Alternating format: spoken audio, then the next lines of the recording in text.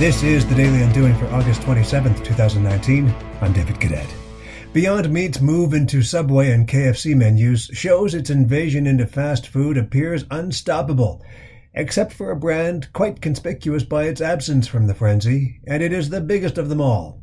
But the only move McDonald's is making with plant-based meats is further away from it. A massive ad campaign this summer champions beef for which there is no comparison and from which McDonald's will make no compromise nor substitute. Hotter, juicier, read the ads tauntingly toward rivals who have made splashy introductions of plant-based burgers into their lineup.